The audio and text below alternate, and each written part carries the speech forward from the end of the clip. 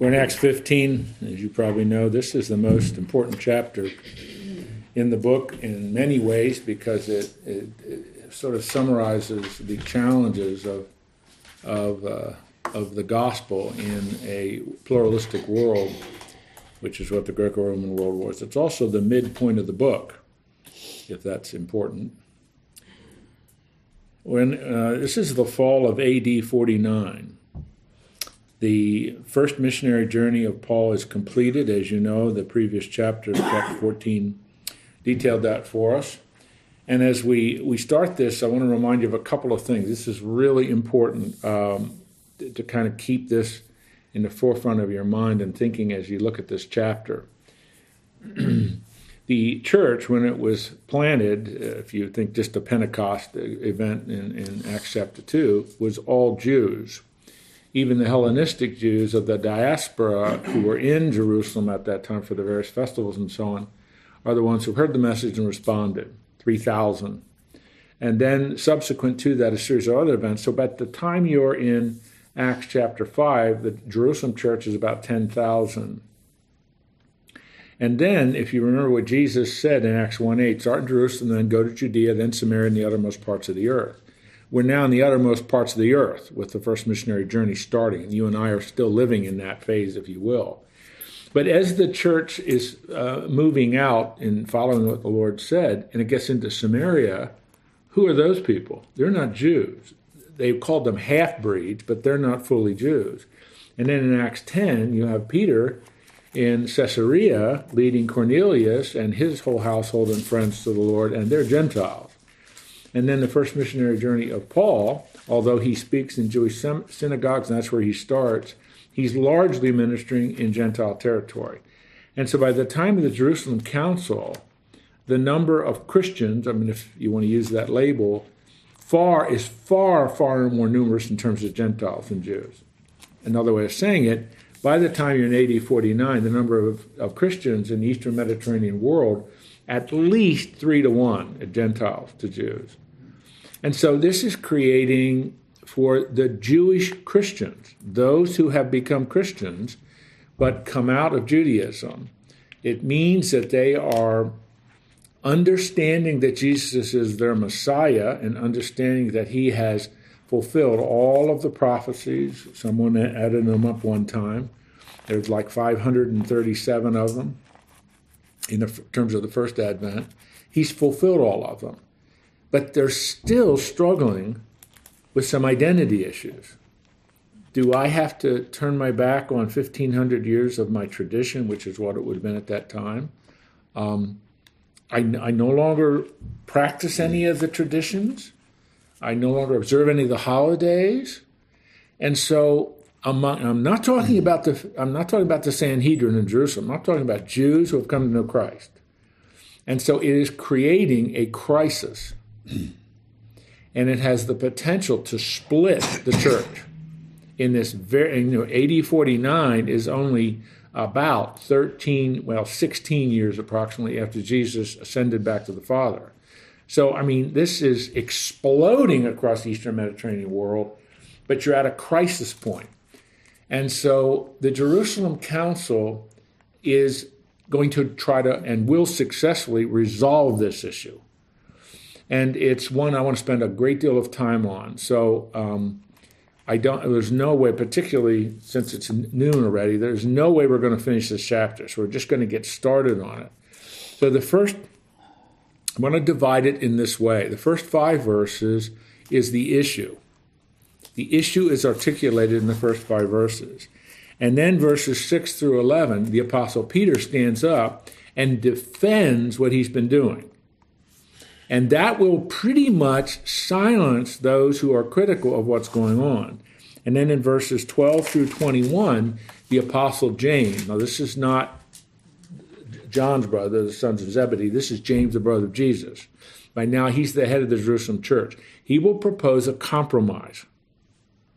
And then the rest of the chapter, or at least most of the rest of the chapter, is a letter they compose to send out to all the churches and how that is dispensed in throughout the Eastern Mediterranean world. So it's really an important point, and it's reflecting what happens when the gospel breaks down, now granted, it's only Jew and Gentile, but breaks down all of the barriers between people. Because the gospel is proclaiming that at the cross, everyone's equal. But the Jews are saying, all right, well, we sort of agree with that, but man, we're the inside people. We're the chosen people. We have all this inside track. You mean we got to give up all this stuff? And so it's for me, it's an understandable issue to a lot that's going on in our world. You know, a world that's very diverse and very pluralistic, and you have people coming to Christ from all these different backgrounds, and they come into the church. What do we do with them? Because generally speaking, you look at, Martin Luther King Jr. used to say the most segregated moment of the week is 11 a.m. on Sunday morning. And to a degree, that's still true. In Omaha, Nebraska, there are a lot of churches, but you go to the typical evangelical church, it's either all white or all black. It's not mixed.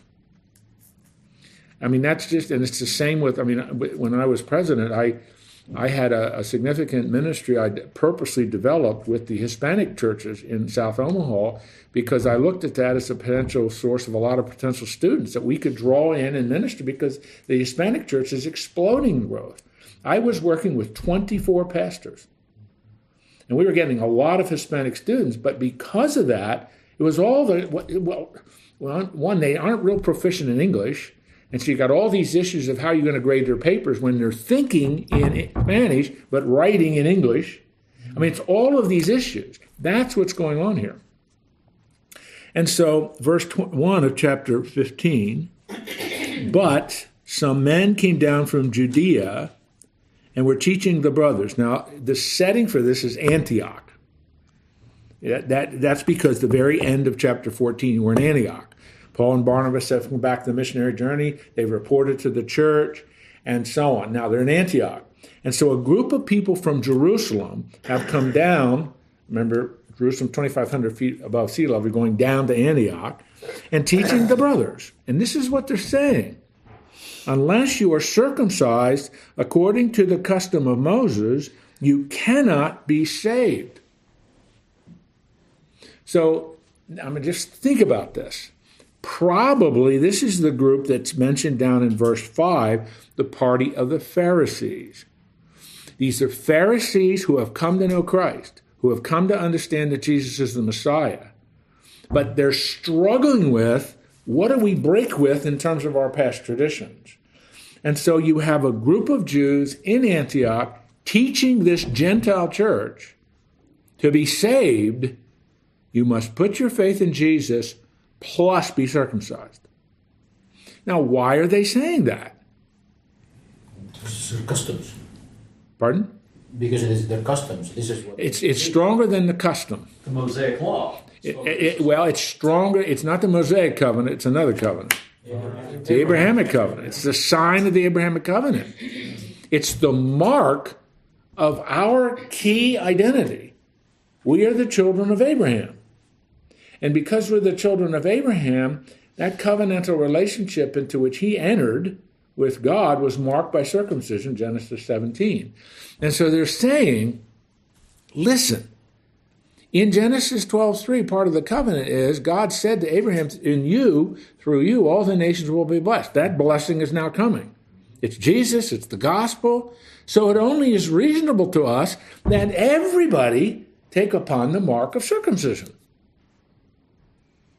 But you see how they put it? In order to be saved, you must be circumcised. You may choose to be circumcised, no problem. But they're not saying it's a choice. If you want to, they're saying to be saved, you must be circumcised. So now what's the gospel? It's faith in Jesus Christ plus doing something. Now, I don't mean to stretch it, but in a sense, you could argue it's faith plus works. It's faith plus doing something. You're never saved unless you're circumcised. So this changes the whole dynamic of the gospel. When Paul was up in Lystra, or when he is, assumed to be, he and Barnabas, Zeus and Hermes and all of that, are they telling these Gentiles you got to be circumcised? That's not what they're saying.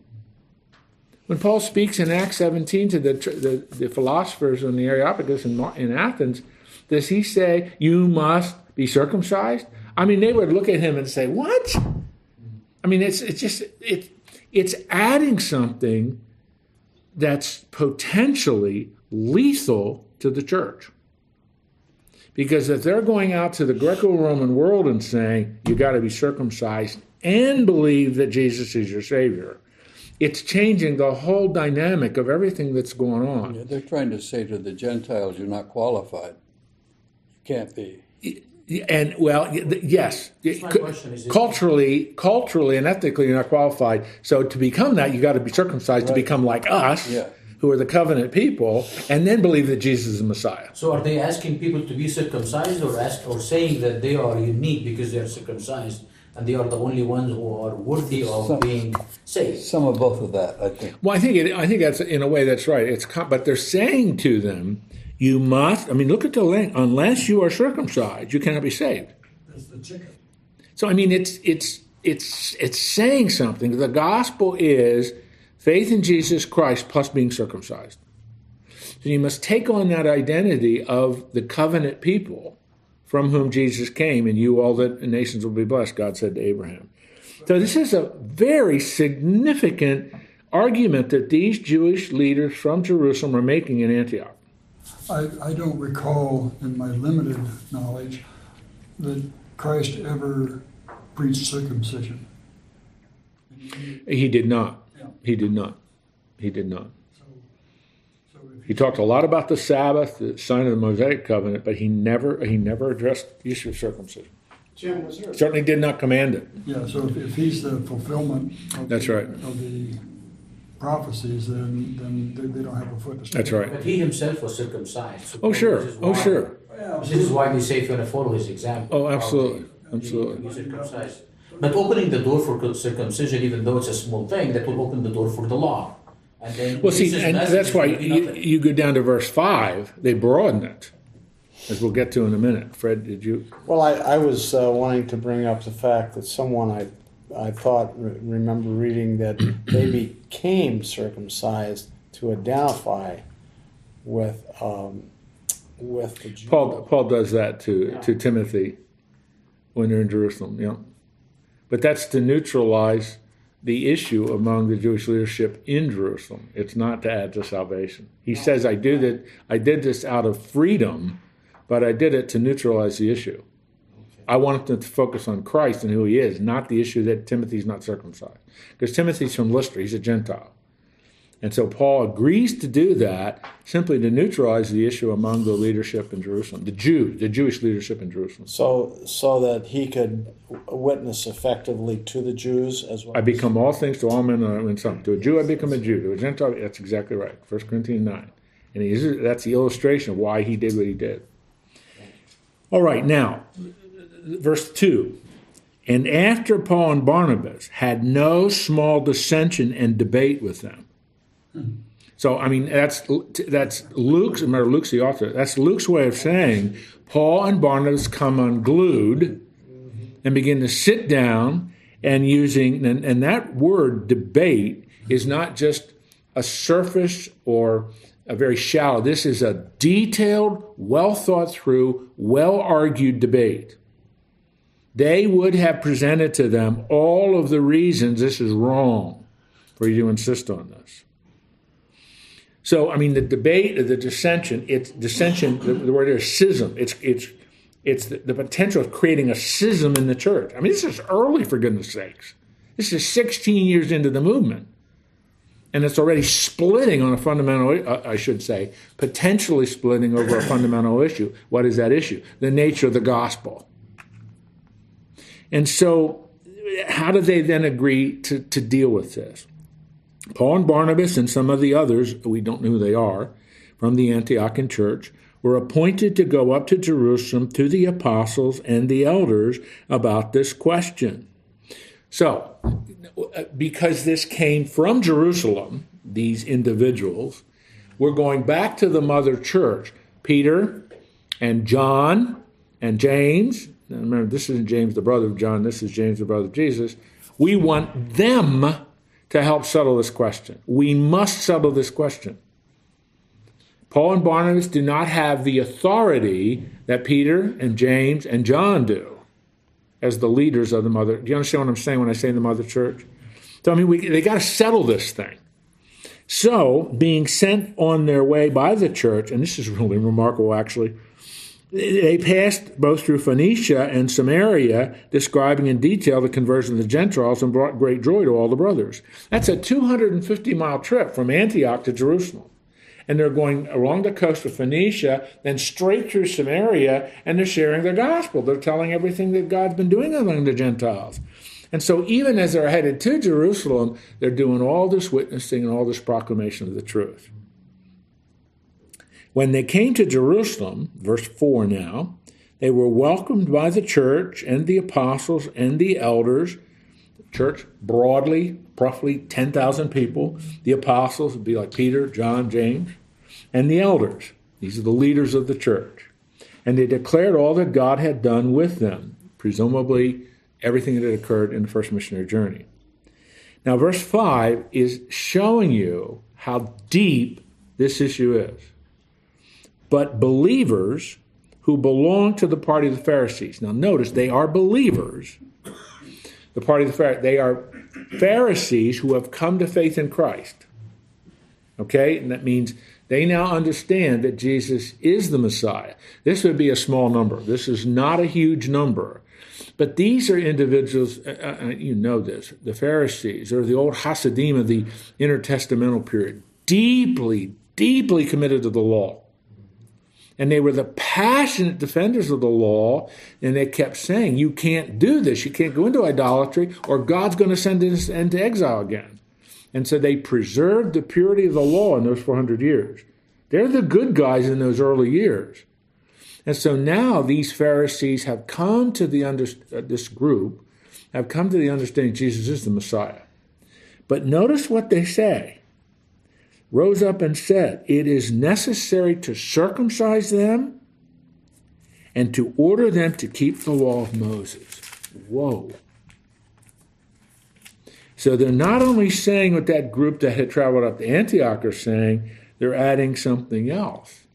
Keep the law of Moses. So the circumcision issue is one thing, but they add and to keep the law of Moses. Now you distinctly have two gospels. You distinctly have two, I'll be very strong on this, diametrically opposed gospels. So what these guys, this party of the Pharisees, this relatively small group that have come to know Christ are saying, you got to go back to all these Gentiles and tell them, you also have to be circumcised and you must commit to obeying the law of Moses or you're not saved. So, I mean, this is, this is fundamentally changing everything. And so the issue that the Jerusalem, which is what we call the Jerusalem Council, the issue is the nature of the gospel. That's the issue. Is it faith in Jesus Christ, or is it faith in Jesus Christ plus something? And the something is now spelled out pretty specifically in verse 5. So, I mean, this is a critically divisive issue, and it must be settled. And so, the kind of issue that's involved here is relevant to our day. And what do I mean by that? Anyone that adds anything to the gospel of Jesus Christ is like what was going on here. Okay, how do I become a Christian? You put your faith in Jesus Christ, plus you do this. You join the club. Yeah, I mean, there are things you must do in addition to faith in Jesus Christ. It's faith in Jesus Christ plus reading the works and following the works of Mary Baker Patterson Glover Eddy, the founder of Christian Science, which is what they say. Or you come to faith in Jesus Christ plus follow all the teachings of Joseph Smith. That is a movement today. And they want to call themselves Christians. Or come to faith in Jesus Christ plus follow the teachings of Ellen G. White. Or, I mean, it's anything you want to add. It's adding to it. And this is like false teaching. It's pretty close to it, Woody. I mean, these are Jewish people who have come to faith in Jesus. They understand he's the Messiah. But they're saying, in effect, now listen, I can't give up 1,500 years of my tradition. My dad, my granddad, my great-granddad, my great-great-grand, they all did this. You mean I don't do this anymore? All the way back to Abraham. You mean none of this? And that's right, you don't. Because, and this is the thesis of the book of Hebrews, because Hebrews is written to Jewish Christians. Everything that's in the Old Testament has been fulfilled. Therefore, you don't need it anymore. So it isn't so much a false teaching as it's a prostitution of the simplicity of the gospel. You're saying we just can't give this up. It's too much a part of my identity. It was really interesting. Many of you probably don't read this, but last Sunday in the New York Times, their book review, they had a 3-page essay on a series of books that have been written by Jewish leaders in the United States. And they're all Reform or conservative rabbis. And what's interesting about this, every single one of them is trying to address this question. In 2018, what does it mean to be a Jew? And I mean, it was one of the best things I've read in a long time, because every one of these guys, every one of them, not all of, most of them, but every one of them said, well, now we no longer believe that we should be looking for the Messiah. You hear that? We no longer believe that we should be looking for the Messiah. Why would they say So that? even, pardon? Why would they say that? Well, see, that's what Reform Judaism has done. Now, the conservative, I shouldn't say conservative, the Orthodox Jew, at least most of them, are still looking for a personal Messiah. But the Reform isn't looking Reform- back. Christ is the Messiah. Yeah, that's right. Reform Judaism comes out of the 19th century. It's recent in the history of Judaism. It's very recent. But it's trying to accommodate diaspora Judaism to the modern world. We don't want to leave the United States. We want to stay in the United States. The United States is our home. So how are we raising our kids? And it was another interesting statistic is 40% of Reformed Jews are now marrying non-Jews. Wow. So, I mean, it's just, you can see what's happening. It's just the whole identity of what it means to be and, in the United States, it's in the 90th percentile are Reformed conservative Jews. How much? About 90%. Yeah.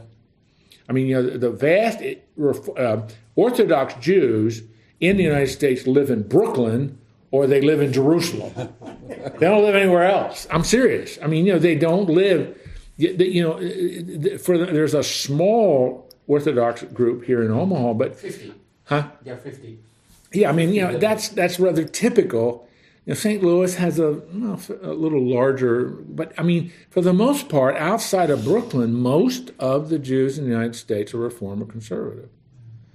I mean, well, that's more than you need to know. All I'm saying to you is they're wrestling with this issue of what does it mean to be a Jew today.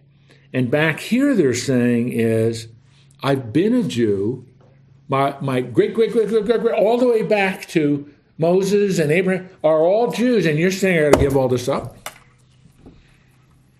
And I'm saying, no, it's part of my identity, and we're the covenant people, for goodness sake. This all came from us. Because that old statement, which was very true in this century, as it is today, Christianity is Jewish. You should agree with that statement. Christianity is Jewish because the foundation of our faith is the 39 books of the Old Testament. Because the 39 books of the Old Testament are fulfilled in Christ and provide the foundation of what we believe. So, I mean, and I'm telling you more, but yet I'm not telling, this is really foundational to the way you start to put together your worldview and your understanding of the 66 books of the Bible. Those 39 books aren't irrelevant. Those 39 books are extremely relevant. because it helps us to understand that God's redemptive program starts in Genesis 3:15, and it is fulfilled and completed. That's when God makes that promise after Adam and Eve sinned. Out of the seed of the woman will come one who will crush the head of the serpent. And so, there's that promise, and that, of course, that seed then is defined as you get further into the Old Testament as the son of David, as the Messiah, and then you open the New Testament and you see who that is. So this is a crucial issue. Christianity is Jewish. But to become a Christian, I got to give up all this now?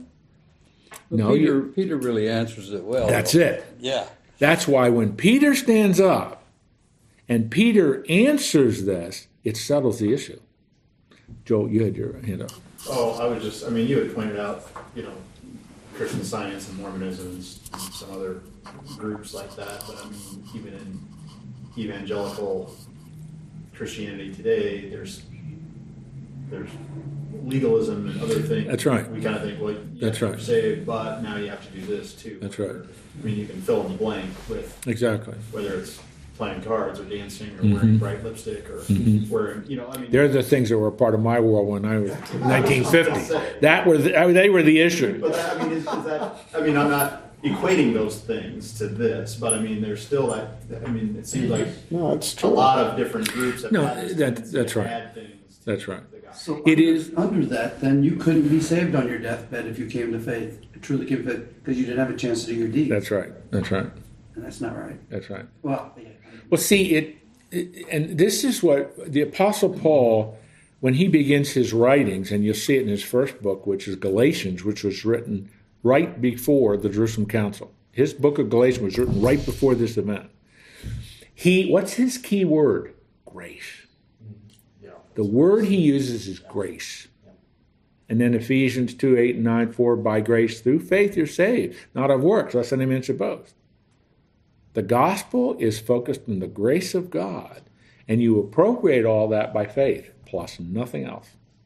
2 Corinthians 12:9 says, my grace is sufficient That's right. unto you. So, I was getting a little animated there, but do you understand that the issue from these first 5 verses is really zeroing in on what is the gospel? What is it that we're to take to the world? This group, this relatively small group in the Jerusalem church is saying, we can't give up these things. This is who we are. This is our identity. This is what we're going to ask the Gentiles to do who become Christians. You got to be circumcised if you're not circumcised to own the covenant, and you've got to observe the Mosaic law. So to miss the point that you're a new being in Christ. Yeah. It's just, this is why the book of Hebrews, for a Jewish person, the book of Hebrews was so crucial in the first century, because the author of the book of Hebrews says this has all been fulfilled. So you set it aside because it's been fulfilled. It's not that it's bad or evil. Oh, I got to give up this. No. It's fulfilled. You were and still are important to God. The Jewish people are very important. He has an unconditional unilateral covenant with them. But at the same time, Jesus fulfilled all of this. So now the new order has begun. We're Jew and Gentile together at the cross, which is what Paul says in Ephesians 2:11 through 22. So they've got to make this break. And how Peter testimony handled, and then James's compromise is how they do it. Jim. So did they see circumcision as a demonstration they've entered into the covenant? Yes. The keeping of the law as a preservation of their salvation? Or I'm not sure how. You're asking. That's a great question. The answer to your first part of your question would be absolutely yes. It's a little more difficult. It's a little more difficult to understand what are they really saying when they say keep the law of Moses. The whole law, all the sacrifices, all the feast days. And that it's not spelled out here, but it's generally stated. So at least it would seem that it would be keeping the sacrifices, because you say they all are fulfilled in Christ. That's right. But let's keep them. It's a way to show people and demonstrate to people that Jesus fulfilled all this. But Jim, wasn't the sacrifices that they made Old Testament, weren't those for sin and atonement for sin? Recognizing that they hadn't been able to keep the whole law, and who had been able to keep the whole law. But just like you observe communion as a celebration and remembrance of what Jesus did, I as a Jew am asking you to keep the sacrifices as show that Jesus fulfilled all these. That gives a greater understanding of his work. I have trouble with that. But that's what they're saying. Mm-hmm. And there's a group of Christians today, and some of it's coming out of Messianic Judaism, that is saying we should keep a lot of the traditions. The church should be observing the Feast of Tabernacles, should be observing the Feast of Booths. To the point of salvation, or just as Well, see, it's one of the real, because you listen to some of these. So I have a couple of friends. There was a guy here it was the head of an E-Free church. This goes back a number of years ago. Head of an E-Free church. He got into this. He started reading it. He went to seminars, and he tried to lead the whole church into this kind of a status. And most of the people in the church said, "No, we're not doing this." Church split, and he's passed away now. But it was really it's just an example. I don't see anything in the New Testament that commands us to keep these Old Testament, the laws, traditions, or practices as a reminder of the richness of our heritage and all that Jesus has done for us. I observe this and see how Jesus fulfilled it.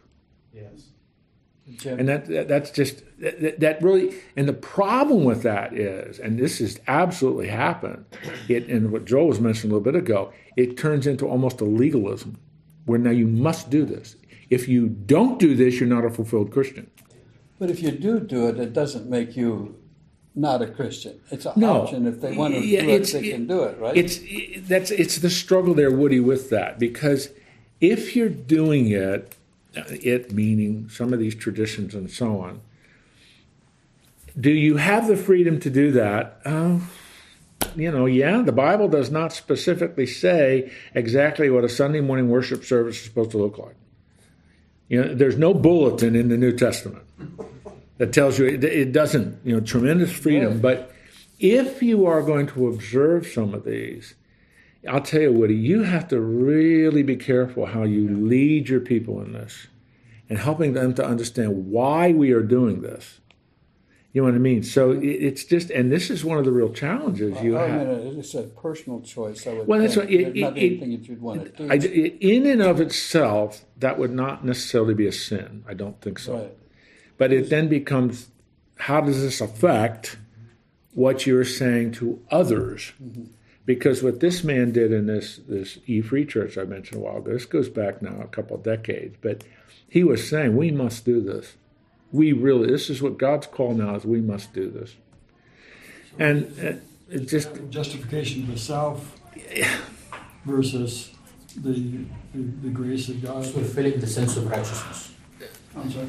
Fulfilling the sense of righteousness. Yes. So when you do something, you feel good about yourself, and then it is your works, and you start reflecting on how good you are and not. Well, see, that's it. And what this becomes too is, and this is really dangerous, and that's very much where he was at.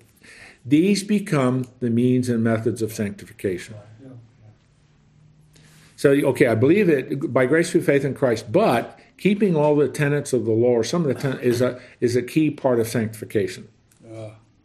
And that, again, that is just, it's really, it becomes so complicated, and the danger then is, again, setting up. If you don't do this, you're not fully sanctified.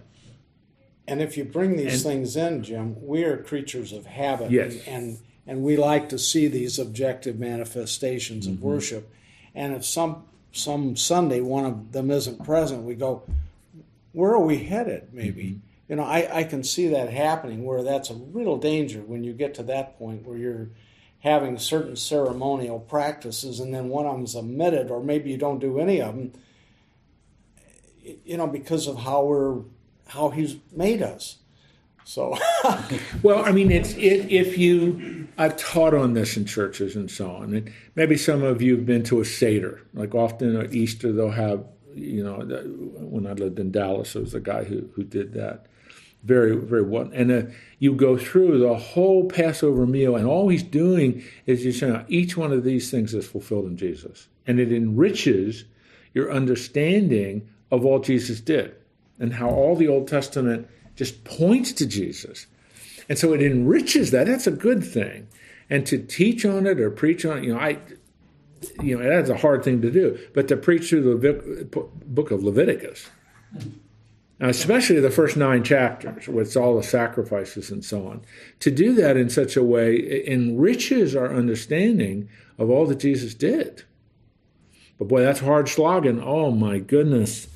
How do you keep people excited about the burnt offerings? And oh my goodness, it's just, then you explain it all in detail, but it enriches all of the understanding of this is how the ancient Israelite walked with God. This was how they still were justified by faith. This is how they walked with God, because they understood God is taking care of their sin every single day. The burnt offerings, free will offerings, the peace offerings, all of that. This is how you walk with God. And that's the wonder of the New Testament is we don't have to do that anymore. Book of Hebrews, Jesus was a once for all sacrifice. Once for all. We don't need to do this anymore. May I go on? Yes. It's 25 over already. Steve's got a question here. Oh, I'm sorry. And this may really sound goofy, but did the Jewish people that were becoming Christians Yes. look at God the Father with the circumcision, giving those commands, and then as Jesus as two different, or was it they look at the Trinity as one, or did they think God the Father Interesting question. has power yet over Jesus the Son? Who do we believe? I don't. Well, that was one of the things that followed, there's no simple way to answer your question, but follows your decision to trust Christ is an understanding of the nature of God and the relationship of Jesus to the Father. That he's the Son is something that's taught in the Old Testament. That the Messiah would be the Son of God is not a new teaching. That's not a foreign teaching to a Jew. That's an easy thing for them to understand because it's kind of all over the New Testament, all the Old Testament. But to understand then, I'll put it this way, Ed, to understand the theology of the Trinity follows your conversion. You understand what I mean? Yeah, it's you understand who Christ is. You understand He is your Messiah. I'm talking as a Jew now, that He is the Messiah and so on. And all those messianic passages where like Psalm 110, first 2 verses, which is a crucial verse, for even showing the nature of God as Trinity in those 2 Old Testament verses, that's very easy for a Jew to understand. Yahweh is the Father. In this, Yahweh says to Adonai, my Adonai. The Father says to the Son, sit at my right hand until I make all the earth your footstool. Paul quotes, that's the most quoted psalm in the New Testament. The Jewish person is not going to have any trouble understanding the theology of that. But the idea of God as Trinity is not required for salvation. It follows it. You come to understand the nature of God. Who is He? And so on. You don't say, okay, here's a theology book on the incommunicable attributes of God. Read them, memorize them, come back, see if you have any questions, then you'll be ready for salvation. That's how it works. Because if that was required, nobody would ever become a Christian. Because one thing, nobody would ever go home and read it, and number 2, nobody would ever go and read it and completely understand it. So the concept of the deity of Jesus already exists in the Old Testament? Yeah, it's there, very much so. The deity of Messiah. Now, Mark, whether every single person in the Jewish faith reading that is going to understand it that way, that's another question. But that's why the New Testament quotes so often all of these texts. Psalm 2, verse 7, Psalm 110, verse 1, 2. They're quoted over and over again to show what? Peter says it, Paul says it, this shows that in the Old Testament, I'm paraphrasing, in the Old Testament's teaching of the hypostatic union of Christ, undiminished deity plus perfect humanity, united in one person. That's what it teaches. Oh, yeah, it does. That's true.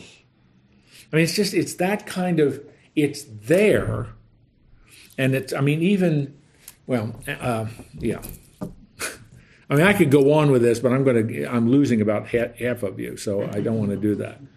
Can I at least read verse 6? I want to hear what Peter said. Okay. All right, now you understand the issue. The apostles and the elders, now these would be the leaders in Jerusalem, gathered together, consider this matter. You could translate that to look into this matter. And after there had been much debate, there's that word again. It's a great word. Guys, they're not treating this superficially. They are spending a lot of time with careful reasoning, thoughtful analysis of this issue.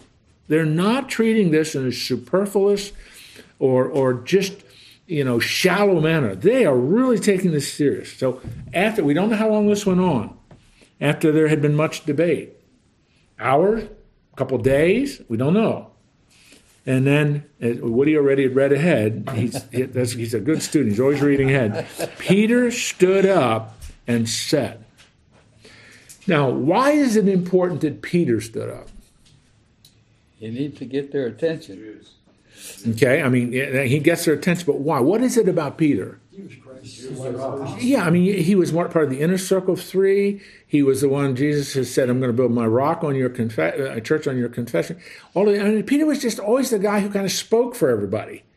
Whenever the disciples wanted somebody to speak, Peter would speak for them. He was always kind of the spokesman for the disciples. Plus, something happened to him in Acts 10 that must be shared here. So Peter stood up. Now, I don't know how far we're going to be able to get into this. Brothers, you know that in the early days, God made a choice among you. Now, though he's referring to AD 38, when he's in Joppa, as he's going to make that clear in the next two verses. He's referring to that event that happened to him in Joppa in AD 38, about 11 years ago. That by my mouth the Gentiles should hear the word of the gospel and believe. That's what he learned. Remember in Acts 10? He's there in Simon the Tanner's house, and he's standing on the roof, and this it's like a sheet, it's a hard word to translate, comes down filled with all kinds of animals, many of them unclean, non-kosher. And the angel says, eat. He says, I can't do that, they're unclean. And to paraphrase, the angel says, knock it off. The new order has begun. That's irrelevant. That used to be important. It isn't anymore. Because this has all been fulfilled. In the new order, kosher food doesn't mean anything. In the new order, circumcision doesn't mean. Paul will have the audacity to say in his writing, circumcision is meaningless. Because of the new order. And so Peter is saying, what I learned in Joppa in AD 38 was that the Gentiles should hear the word of the gospel and believe. Verse 8, and God, who knows the heart, bore witness to them meaning the Gentiles, by giving them the Holy Spirit, just as he did to us. Remember that when we studied that, we made that point. In Acts 2, Acts 8, Acts 10, Acts 19, every group experiences salvation and the coming of the Holy Spirit in exactly the same way.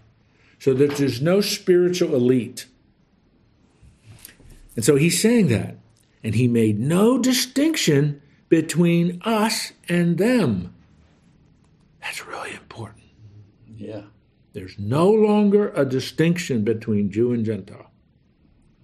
Having cleansed their hearts by faith.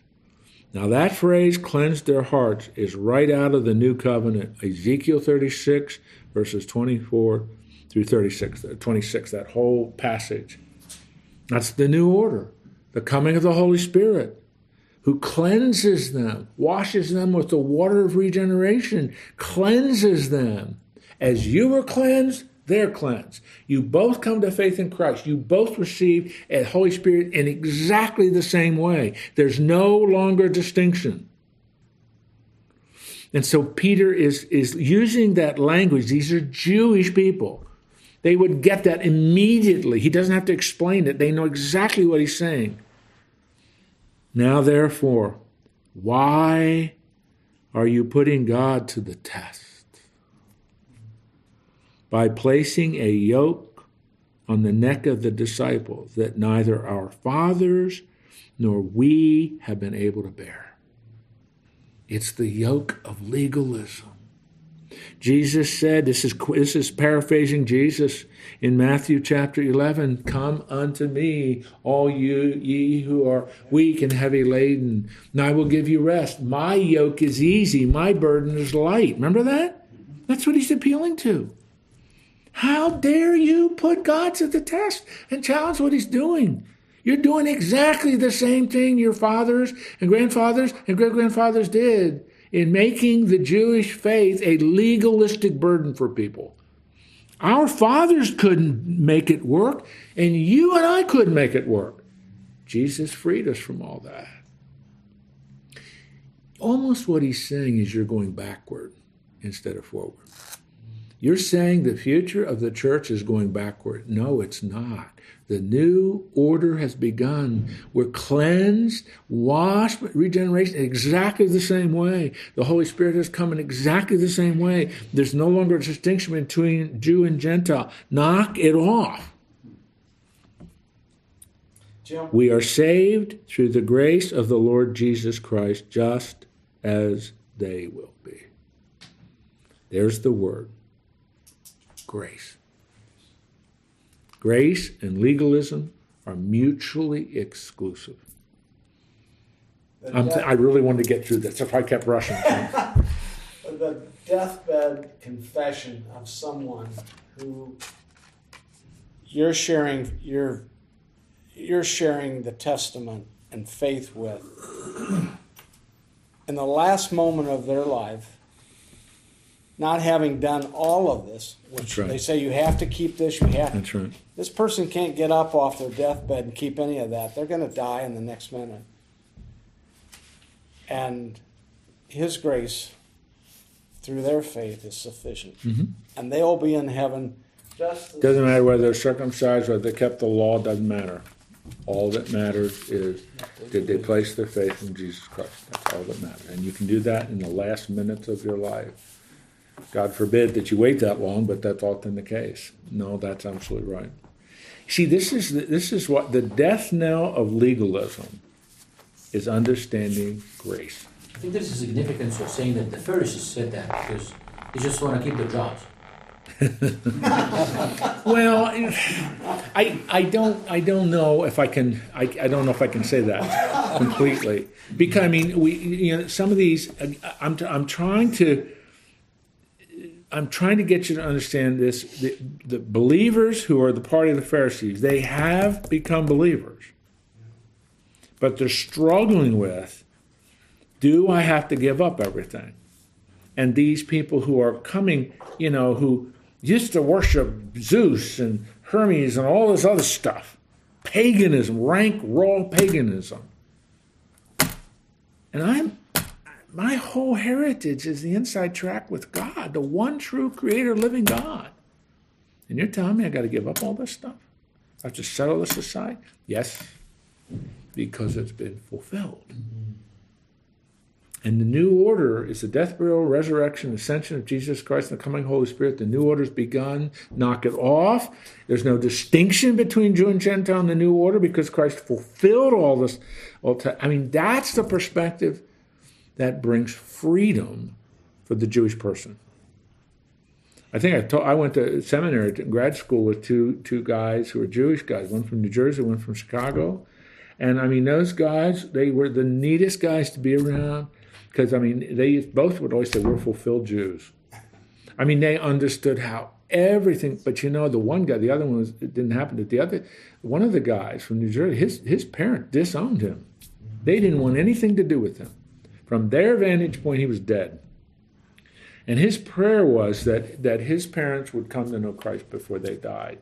And I heard not too long ago from him, his mom trusted Christ about 3 or 4 years after he graduated from seminary. His father accepted Jesus as Messiah on his deathbed. He was dying. He was, I don't know, he was 80 some years old, as I recall Larry saying. It was just, so, I mean, Larry's prayer was answered, but he waited for decades to see his dad come to faith. And it was only, I think he said 4 years after seminary, his mom came to know the Lord. But, I mean, it's because it is so hard, it is so difficult for a Jewish person to really, because they've been taught for almost 2,000 years. Jesus was an errant rabbi. He's not the Messiah. And so, that's just tremendous liberating teaching of who Jesus is. Well, I rushed, but I didn't want to start Peter's defense and then, get halfway through it. I want to get it all done. We'll summarize a little more of it next week. And then I want to look at what James does. James, this brother of Jesus, stands up and he proposes a compromise.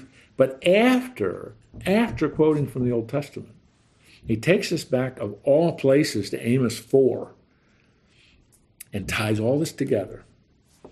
It's really neat. It's just this is a neat chapter. I hope you're with me on all this. Is everybody pretty well tracking? So your thought paper is in 500 words or less. Summarize Peter's argument. Can we say a little something for Jim Zepke? Yeah, how's he doing? We don't know, but I haven't. But we know he's got prostate cancer. Right, and I know he's. Jim emailed me this week, and he's very much looking up and putting his faith to work. And I think his spirit is good, his heart is good, and his wife is standing by him. Mm-hmm. So. Well, the chemo is taking its toll. He's in one of my those classes I'm teaching at church, and he's lost all his hair and all that. But the last time I saw him, it was at the class. He said, "This one was a rough one. I'm really having trouble with this." So, and he knew that because he has 2 more to go, or 2 more to go. Is it 5 to go?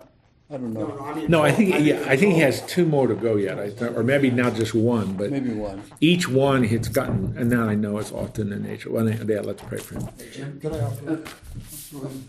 My niece's husband is gravely ill with cancer, and I was talking to my brother and asked him if he'd come to have Jesus as his Savior. My brother still doesn't know if he has accepted him. Okay, so it's my niece's husband. Gotcha. That's what I'm biggest concerned about him is. Absolutely. Gosh, I hope he does. Absolutely. I have a friend who is being readmitted to the hospital today. He's fought pancreatic cancer for 2.5 years.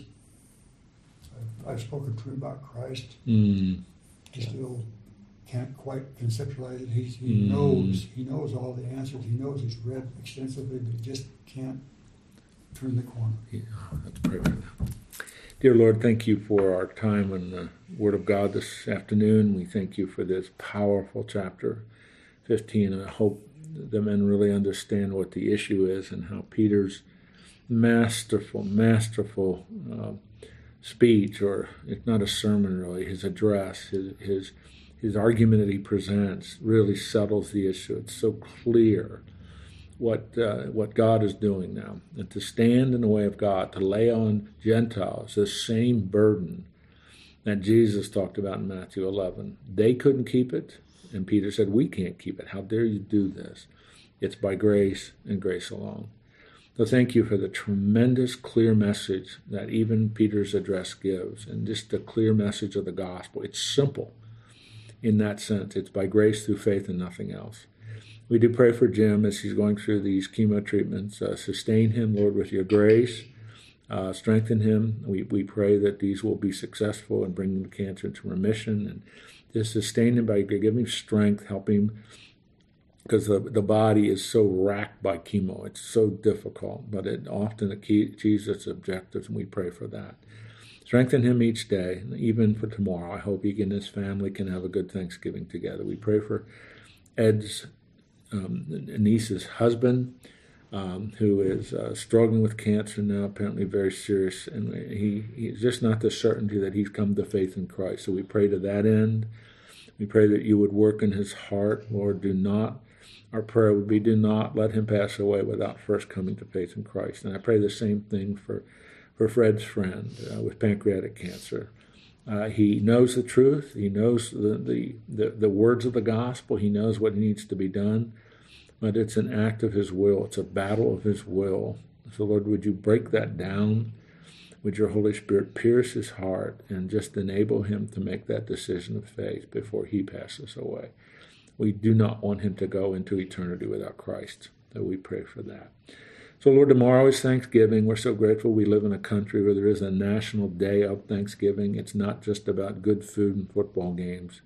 It's about a time of genuinely thanking you for the blessings of this last year. Regardless of what has happened, we still serve a God who's good and a God who has promised us many, many things, and you're a God who will keep your promises. So thank you for our time together in Christ's name. Amen. Amen.